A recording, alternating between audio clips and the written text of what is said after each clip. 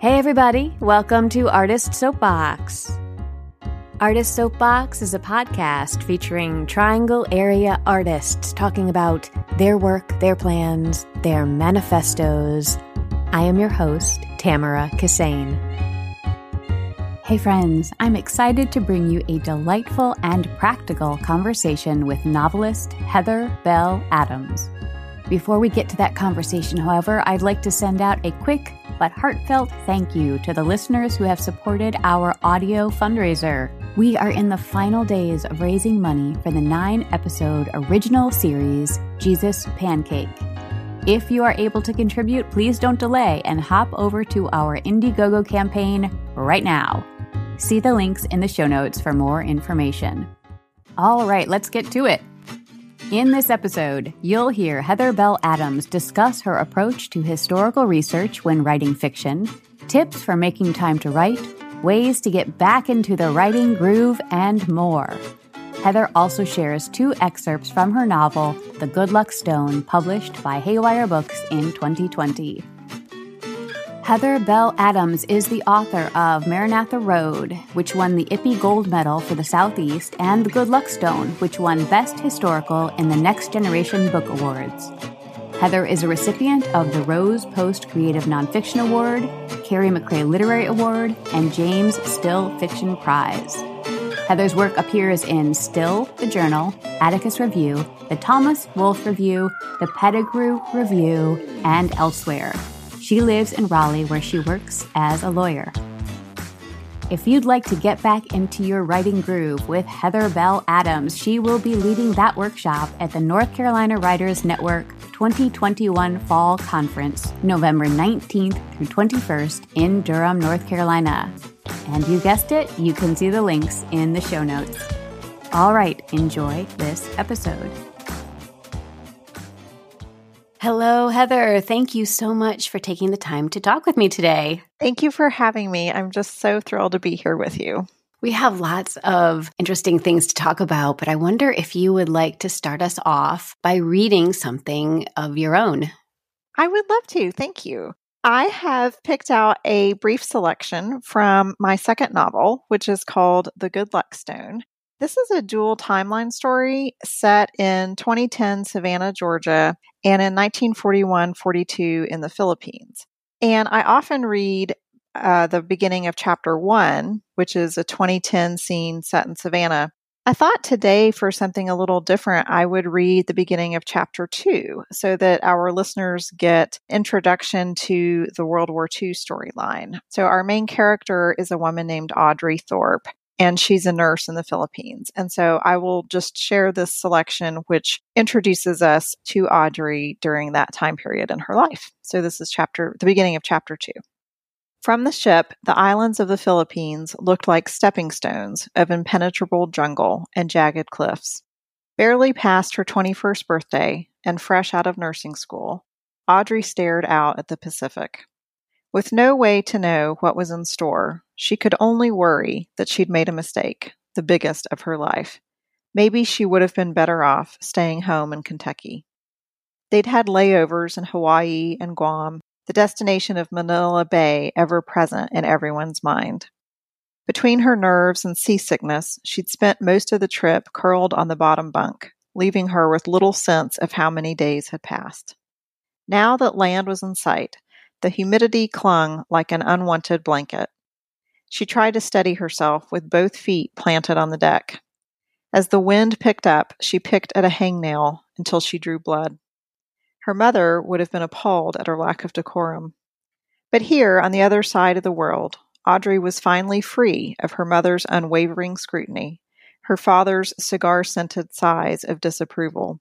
Her younger sister had married, the wedding ceremony at St. John's, a cocktail reception at the country club, and settled down. Although Audrey didn't want to disappoint her family, she'd envisioned something different for herself. The expansive horizon stretched out in front of her seemed a good start. She was surrounded by other nurses, some as young as her, but most with a year or more of experience. Names Audrey had only heard in passing and couldn't remember. Women from St. Louis, Omaha, Jackson, Richmond, all over the country.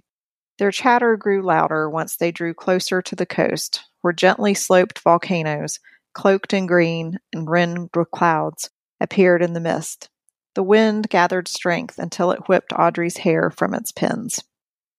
That just gives a little introduction, a little picture of our main character in The Good Luck Stone as she is arriving in Manila, where she will serve as a nurse.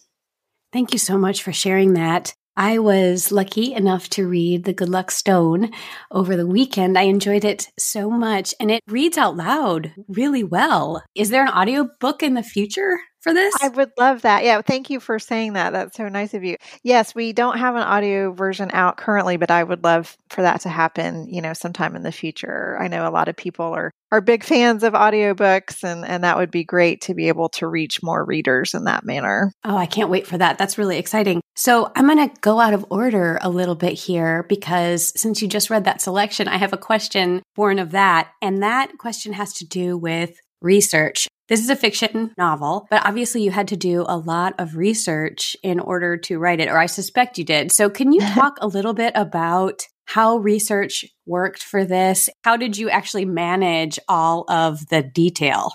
Did you use an Excel sheet? Sure. This is such a fun topic. I actually did an online seminar a few months ago on creating your story's world. And we talked a lot about research for historical projects and that sort of thing, because I do think it's important. It's a way that you draw the reader in and you really show them the world of the story. So with this particular storyline, the World War II aspect, I wanted to do a dual timeline. I think they're really fun stories. And I'm kind of interested in, with respect to this character, Audrey Thorpe, the idea of legacy and this older woman looking back over her life, right? And thinking about the secret that she's had in the past. She is a society woman around Savannah and everybody thinks they know her, but they don't know the real Audrey Thorpe because they don't know this momentous decision that she made during World War II. That's kind of how The Good Luck Stone started for me, is with this character. And so when I had the World War II storyline, I very much wanted to do that story set in the Pacific because I feel like we have so many wonderful World War II stories that are set in the European theater. And I just feel it's time to have some in the Pacific. And of course, there are some, but I think maybe that will be the next wave of World War II fiction. Who knows?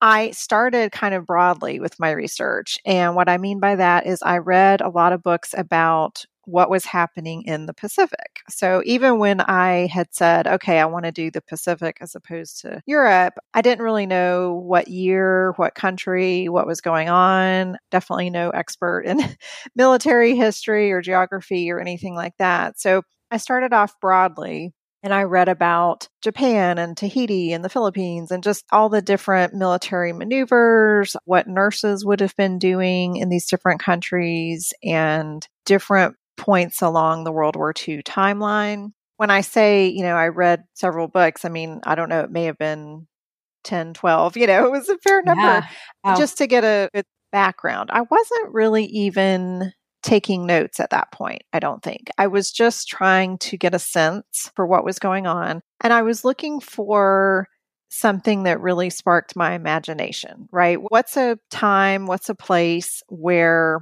I want to happily spend the next few years in my imagination writing the story? So I read about a group of nurses serving in the Philippines, many of whom were taken prisoner by the Japanese. And right before they were taken prisoner, a smaller group of nurses escaped from the Philippines, the island of Corregidor specifically, some by plane and some by submarine. I was really struck by that scene because I imagined this group of friends, professional nurses who had served together in their professional capacity, but who had also become very, very close friends and bonded over the hardships of war. And imagine one of them being left behind and taken prisoner, and imagine the other two escaping, one by plane, one the next day or a couple days later by submarine. And just what that would feel like, what it would feel like for those nurses who made it out and what it would feel like for the one who was left behind. And so that, it's not really a spoiler to say that appears in the story of The Good Luck Stone. And reading about that moment in history, and honestly, I'll share that I had no idea nurses were taken prisoner of war. Right. I always thought of that as something that happened to soldiers, and certainly it's a hardship for them and a tragic thing that occurs during times of war. But I really didn't know there was this group of nurses, and they were a prisoner of war for several years. It was a huge ordeal for them. So that was my jumping off point for the World War II storyline. And so once I had that, then I could be a bit more targeted in my research. I had my years, 1941, 42, and I had my place, the Philippines. So then I began to read more specifically about nursing in World War II, more specifically about the Philippines, and more specifically about this time period. And at that point, once I was more targeted with it, then I really started the process of taking notes and trying to keep track of what I needed to know for the story. I did that in a number of different ways. I didn't have, you ask about a spreadsheet. I didn't have a spreadsheet per se, but what I did, I had Word document of notes. I had spiral notebooks full of notes. And then I also am a big fan of those colored flags, the sticky ones that you can write on. I just love those. And so I had different color codes for, I don't remember now, but let's just say there was green flags for nursing details and blue flags for geography details and, things like that. And so I had all these flags in the books, in the notebooks, and kept track of the different research topics that way. And then as I drafted, you don't want to get stuck in the drafting process because of research that you need to do. So the way I approach that, I try to do enough research that I feel capable of getting started. And so then I get started and I'm drafting and I inevitably reach a point where I need to go look something up, right? What I try to do in that situation is bracket it with a TK, come back to this later so that I don't interrupt the flow. If it's something pretty big where I have to confirm, wait a minute, was this unit in Manila at this time or were they in Bataan? Then I might need to just press pause and go confirm that research detail so that I don't waste a lot of time drafting a scene in the jungle versus the capital city or something like that. But otherwise, if it's a little detail, if it's did they call it a canteen, the thing that they drank water out of? Or how did they administer shots during this time period? Or, some detail like that I definitely wanted to get correct, but I didn't want it to interrupt the flow of my writing. Those things I would just bracket and come back to later. That's kind of my research process in a nutshell. I'm not saying it's the right way to go, but it's how I was able to get that storyline down. Thank you for sharing that. I love that you didn't let the research impede your writing. Obviously, you needed to do it and it was an important tool, but you were still able to move the draft forward without feeling like you had to know every single answer to every single thing before you started writing. Yes, I think that's a hard balance to come by where you feel like you know enough that you can get started. Because there's that lack of confidence, I think, when you're writing a story about a time period you've never lived yourself. And so that's what that initial general research does, I think, is give you a little bit of confidence that, okay, I know broad strokes and I can at least get going. And as we know, with a lot of creative endeavors, just that ability to get started with it is huge. Exactly. So The Good Luck Stone is your second novel. And I'm guessing that you're probably starting on your third one. And I'm curious about your approach over time. Can you talk a little bit about how your writing has evolved as you work through these different novels? Because I guess an additional question to this is, how many years are you devoting to each of these? It's multiple years, right? Yes, good question. Well, I would say my first novel was called Maranatha Road, and that one took me about a year to write. Maranatha Road, I didn't really have to do much research on that one because it was set roughly in present day in the 90s. And it's set in Western North Carolina, which is where I'm from. And I lived there in the 90s. And, Right. The people in Maranatha are not based on anybody I knew growing up, but certainly the types of situations, the types of people I was familiar with from growing up. And so I didn't really have to do much research for that one. So obviously with Good Luck Stone, I had to do research and that took longer. I would say the Good Luck Stone probably took between 1.5 to 2 years to write. My agent and I had several revise and resubmit requests from publishers. And so each time we had one of those requests, actually, it's kind of funny. We were talking about the research question because most of our requests from publishers were to add more World War II sections. And so every time we had one of those requests, I had to go back and do a little bit more research because, they were wanting me to expand the World War II sections, which I was happy to do, of course. But yeah, I would say that meant that the process took probably a little bit closer to 2 years for that one. My new novel. So I think like a lot of creative people during quarantine and COVID anxiety and all of that, it's not that I stopped work. I was very busy with creative projects, but I had a hard time settling on one. I found that my mind was sort of hopping from one idea to the next, and I found myself becoming dissatisfied with an idea that last week I thought, oh, this is my new novel, right? And then I would decide, well, I don't know. I don't know that I really want to stick with that. And so in talking with other writing friends and other creative friends, that seems to have been somewhat common. I don't know. It's just been such an unsettled time that anyway, I found my mind sort of, I guess I would call it jumpy in that way and just hard to settle. So I started and stopped many different novels over the past year or 1.5 years. And my friends would say, oh, how's the, Beatrix Potter novel going? And I would laugh and say, oh, goodness, I abandoned that one. I thought that was going to be it, and I've abandoned it. I share that both, in an attempt to be just totally transparent and honest with our listeners. I think a lot of us have been experiencing that sort of mindset. I do have now, I think, knock on wood, a topic that I'm really happy with. I'm hopefully going to stick to it. It's another historical novel. This one actually is a straight historical, so I don't have the dual timeline to contend with, but I'm looking forward to that. I'm having fun with it, which I think is key. At least for me, having fun with it is important. And you mentioned about evolving, and I have the best time taking classes and attending seminars and always trying to learn and always trying to improve my writing.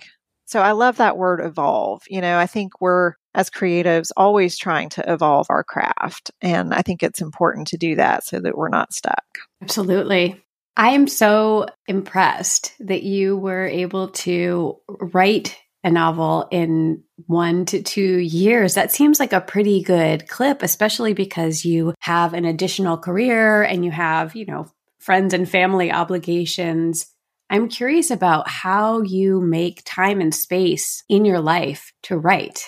Well, it can definitely be a challenge. I am a lawyer, and so my day job is pretty time-consuming and can be pretty stressful at times, depending on what's going on. So I always look to writing as a creative outlet, as a way to reconnect to my inner self, find peace in the busy world, that sort of thing. I draft stories in little pockets of time. I talked about my notebooks. I carry around a little notebook, all the time, and am writing down ideas for scenes or lines that I like or aspects of my characters. I get a lot of thinking about stories done when I'm walking my little dog and just different moments throughout the day, commuting to work, waiting for takeout, all those little moments that we have in our days. I will say that it's a little more difficult when I have a big revision project, particularly for a novel length work, because I feel like revision, especially when you are taking things apart and putting them back together again, I feel like that takes more time, takes larger chunks of time, right? You can't really do something like that in 15 minutes because just as you've figured out where you are in the document, then, your time's up. So for big revision projects, I do have to reserve those for nights and weekends. But for drafting, I do try anyway to remind myself that if I'm waiting in line somewhere, I don't have to be scrolling mindlessly through my phone. I can be making some progress on my project. Yeah, absolutely. And I feel like sometimes that mindless scrolling actually inhibits my ability to write, because then I'm sort of absorbing all of the things of the world that I feel weighed down by. And so it doesn't make sense to use my time impeding my writing. I should just use my time to write and sort of accumulate all of those little ingredients. Yeah, that's wonderful. That's so true. I feel the same way. Heather, you are leading a workshop at the North Carolina Writers Network's Fall Conference in November. The title of your workshop is Getting Back into the Writing Groove. I love this idea. Can you tell us a little bit about that workshop and what inspired you to create it? Yes, thank you for asking. I'm so excited and looking forward to this workshop. This will be my second time leading a workshop at the North Carolina Writers Network conference. And the one I did a few years ago was about the essentials of scene crafting. And it was very practical and grounded and almost, different tips for making sure your scene has what it needs. And I had a great time with that and got great feedback. But I mention that only because it's so different than my topic this time. And the Writers Network leaves it up generally to faculty to determine what they want to lead a workshop on. And I warned Ed Southern, the director, when I sent back this course description, I said, this is a little bit woo-woo. It's not that really practical checklist topic. But I think it's important, especially for this time period. Just as we were speaking earlier about the effects of quarantine and COVID and lockdown and everything else on our creative minds, I think this is a time that we are all looking for a way to get back into the groove and to get our spark back. And I'm really inspired to help people do that the best that I can. I'm really looking forward to that. I crafted this session with that in mind. I almost want it to be like therapy. I want it to be like a group of really close friends sitting down. And by the time we emerge from this session, I want everyone in there to feel reinvigorated. And I want them to have rediscovered that spark. Because I think a lot of us, we can think back to a time in our creative endeavors and our writing when we were excited about it. And some of us have lost that a little bit during the past year and a half, 2 years, with good reason. But I think there are ways to recapture that. And I'm excited to explore those ways. You talked a little bit about having a jumpy mind and finding something that interested you and then losing interest in it over the past year. And so I guess I would say that that's kind of getting knocked off your groove as a writer. And I'm curious about how you found your way back into that groove. Yes, great question. Yeah, I think there are a lot of things that can knock us off our groove, whether it's life demands, anxiety, self-doubt. And I have been experimenting with different ways to get back into that groove. And I think it varies person to person, of course. Personally, there are two things I find helpful. One is returning to reading. I'm always a reader. Really, I'm a reader first before I'm a writer. So I'm always reading, but reading in a way that is inspiring is perhaps different than just reading to be entertained. And what I mean by that is not necessarily that you need to be, as a writer, reading something you want to write. It doesn't need to match up to your genre or something like that. But I think a way to recover your spark, rediscover, what excites you about writing can sometimes be found in reading. And it's a little bit of trial and error. As you're reading something, does it make you excited to go pick up your pen and write something yourself? Right.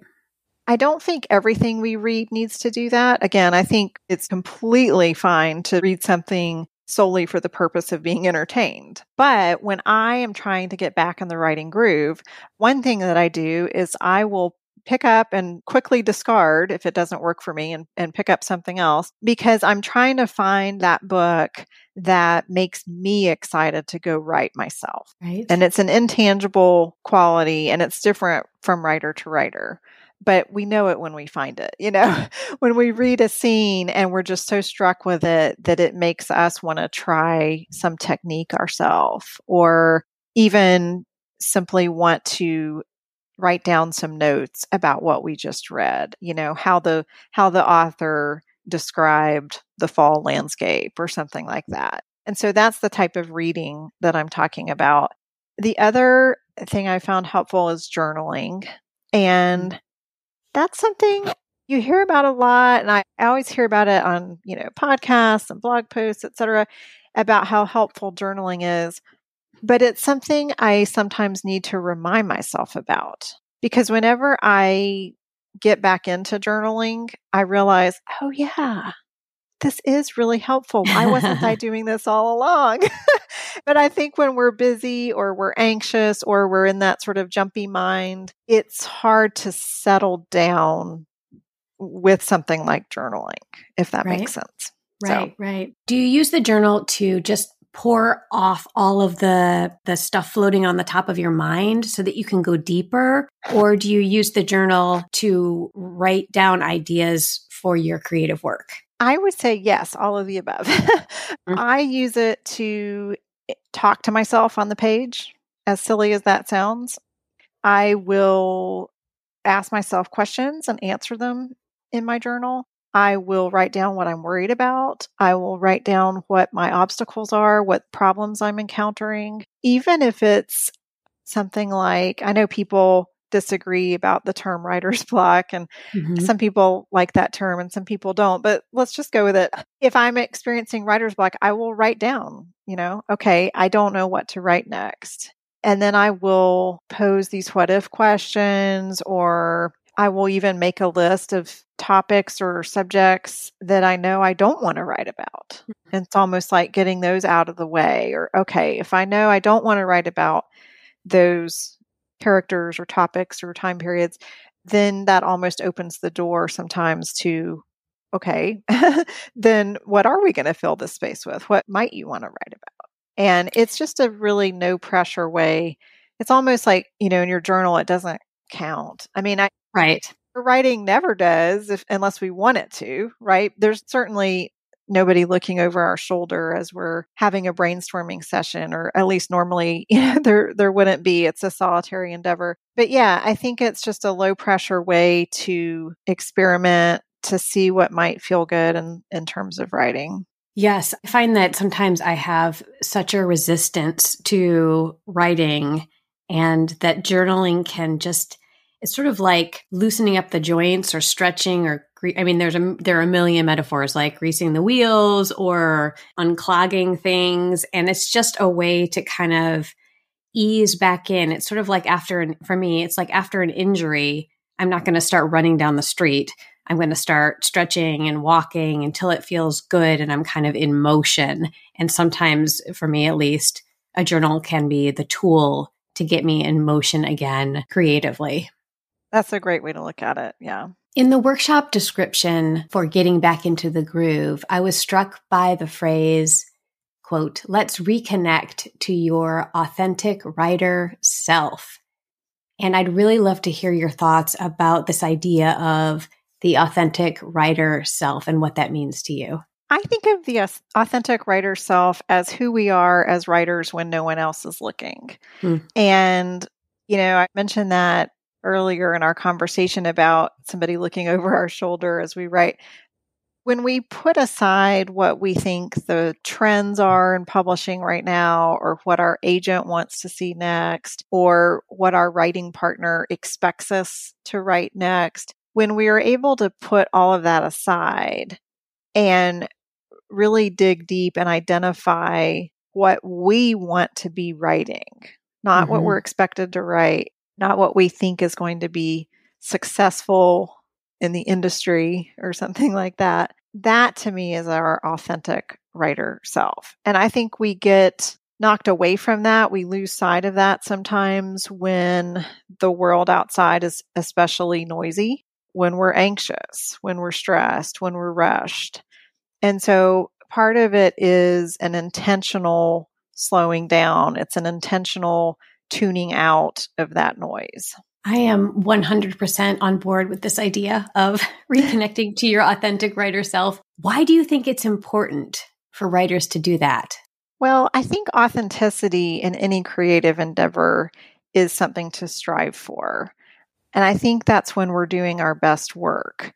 We are all unique individuals, certainly. And so it makes sense that when we're pursuing creative endeavors, whether it's writing or art or something else, something that increases the quality of our output is when it comes from a place of authenticity within us rather than external expectations. Absolutely. Is there anything that we haven't covered you'd like to talk about? And could you tell us what is next for you? Sure. I have a couple of events coming up helping to promote friends' books. I'm excited about that. I have a personal essay coming out this fall in Still, the journal. And as a fiction writer, it's pretty intimidating for me to write and to seek publication of a personal essay. So I'm grateful for them for taking it, and I'm excited to have that out there and just to share my writing in a different medium. Certainly, I'm very excited about this North Carolina Writers Network session that I'll be leading. And, certainly listeners are invited to sign up for any of the fall network, Writers Network conference options. There are lots of good sessions out there for any writers at any stage of their writing. So we're looking forward to that. Would you like to close by reading something?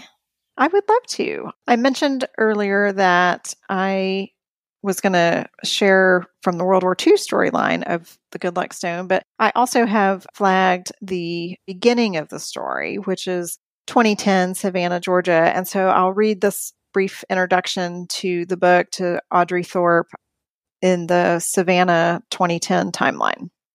So this is from chapter 1 of The Good Luck Stone. Wearing the brooch was a risk, but surely no one would recognize it.